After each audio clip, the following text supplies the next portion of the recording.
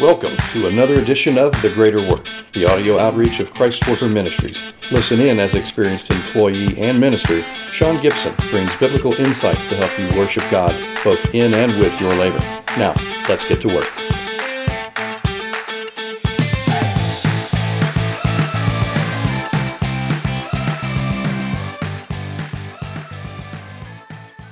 Thank you for coming back and listening to the Greater Work podcast. I'm your host, Sean Gibson. Now, over the last several episodes, we've been discussing sexual temptation in the workplace. And we've really always been emphasizing one clear thing: steer clear of it when it happens to you. But let's get real here. I'm very aware that some of my listeners out there may have either lived very promiscuous lives before Christ, and then there are some that even after coming to Christ have fallen sexually with someone that they work with, either as a married person or as a single person. Again, sex is a God-given blessing, and it was God's idea for us before humankind even existed. Sex is far more than just something for procreation. It's also a way that married people can connect and express their intimate feelings. However, when sex is used outside the bounds of marriage, the impact can be highly damaging, not to mention it's sinful before God. Now, the reason that anyone has sex outside the bounds of marriage, well, they're really not that complex. Usually it's based on some selfish reason. Some do it to feel connected and loved, while others are just plain simple horny, and they're burning up with passion. Regardless, if we fall sexually, thankfully, we don't have to be doomed to eternity in hell. Let me read a story to you from the Gospel of John about when Jesus was confronted with someone that had fallen sexually. It's in the Gospel of John, chapter 8, verses 2 through 11. Early in the morning, Jesus went back to the temple court, and all the people came to him. He sat down to teach them. The scribes and the Pharisees, however, brought a woman to him caught in the act of adultery. They made her stand before them and said, "Teacher, this woman was caught in the act of adultery. In the law of Moses, it's commanding that this woman should be stoned. What do you say?" They said this to test him in order to have a basis for accusing Jesus. But Jesus bent down and began to write on the ground with his finger. When they continued to question him, he straightened up and said to them, "Let him who is without sin among you be the very first one to cast a stone at her." And again he bent down and wrote on the ground. When they heard this, they all began to leave one by one, beginning with the older ones until only Jesus was left with the woman standing there. Then Jesus straightened up and asked her, "Woman, where's those accusers? Has no one condemned you?" Verse 11. "No one, Lord," she said. "Then neither do I condemn you." Jesus declared to her, "Now go and sin no more." To reiterate, this woman was just caught having sex with a man that was not her husband. Because this sexual escapade is called adultery, it means that at least one of them had to be married, either her, him, or both. And as the two were either in the throes of passion or had just finished, she was the one that was pulled away and made an example of, not the guy, and was thrown at the feet of Jesus. Thankfully, the one qualified to throw a stone in judgment at her did not. He recognized that, yes, what she did was sin, and instead of condemning her, Jesus forgave her and said, "Sin no more." Now, if we fall into temptation and have a sexual affair, or for the singles, a booty call with someone that we work with, we need to get alone with God and discuss what has happened with him. 1 John chapter 1, verse 9 says, "If we confess our sins, he is faithful and just to forgive us of, again, our sins and to cleanse us from all unrighteousness."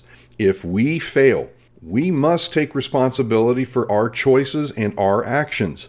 It's not God's fault that we fell. However, because of the work of Christ on the cross, we can receive his forgiveness and be cleansed from our sexual downfall. Now, that word cleanse in Scripture has a very fascinating meaning. Cleanse is the word katharizo.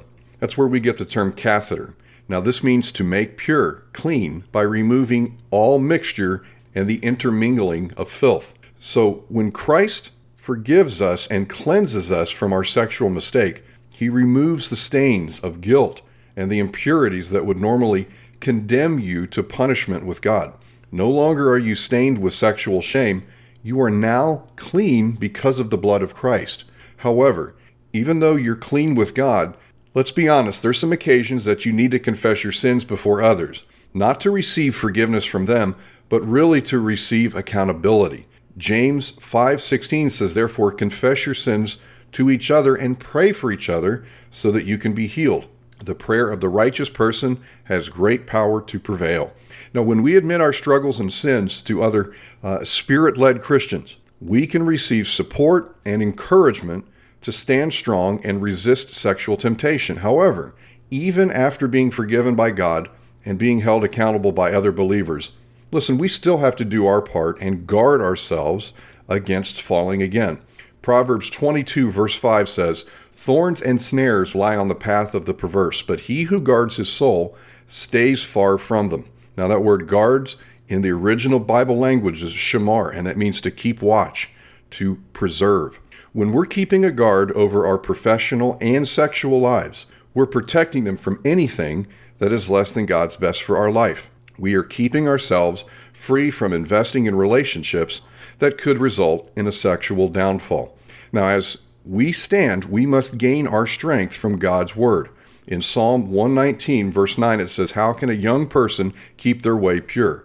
By guarding it according to the word of God." As we read the word of God and the warnings about sexual compromise, listen, we're going to come face to face with the people that God had to punish because of their attitude toward sexual sin. In 1 Corinthians 10:6, it says, "These things took place as examples to us, so that we would resist the craving of evil things that they did not." If we are feeling the need to have sex outside of marriage, listen, we need to reference the times in the Bible when those that did let loose and indulged in some free loving, we need to read about the punishment that they received as a result of it. Now again, on the flip side, we can also get into the Word and see the blessings in the lives of those that have lived sexual pure lives with integrity as well. Don't just focus on the judgment part, but focus also on the blessing part. As we bring this podcast to a close, if you're in the middle of an affair, or if you're dating someone and that relationship has become physical, I want to pray for you. Let me caution you that you have to be the one to stand up for your eternal salvation and to put a stop to it. You cannot wait for that other person to make the first move. Listen to me, you've got to be strong. And in the words of Jesus, go and sin no more. Let's pray. Father, I pray for that one that listened to this and was convicted in their heart. If they've fallen into sexual sin, Father, that's not the unpardonable sin. You can forgive that, but a broken and a contrite spirit you will not refuse. I pray that if that person just doesn't feel that sense of conviction over what they're doing, if they're validating that sin in their life, I pray that you would overwhelm them with your presence and let them know just how much that hurts you. That is sinful, and ultimately it will hurt them. And Father, for that one that has been touched in their spirit and they realize that what they've done is wrong, again, let them come to you, confess that sin, and receive forgiveness, and let them walk and sin no more. Father, I pray again for the one that has fallen. If they're desperate for love, some attention and affection, I pray that one, they would receive that from you and walk in the reality of that, maybe for the very first time. And for that one that's just having a hard time controlling their bodies, I pray that you would strengthen them with your Holy Spirit, with self-control, and teach them afresh the principles of how they can live in your blessing. I thank you for this. Keep us all pure. In Jesus' name, amen.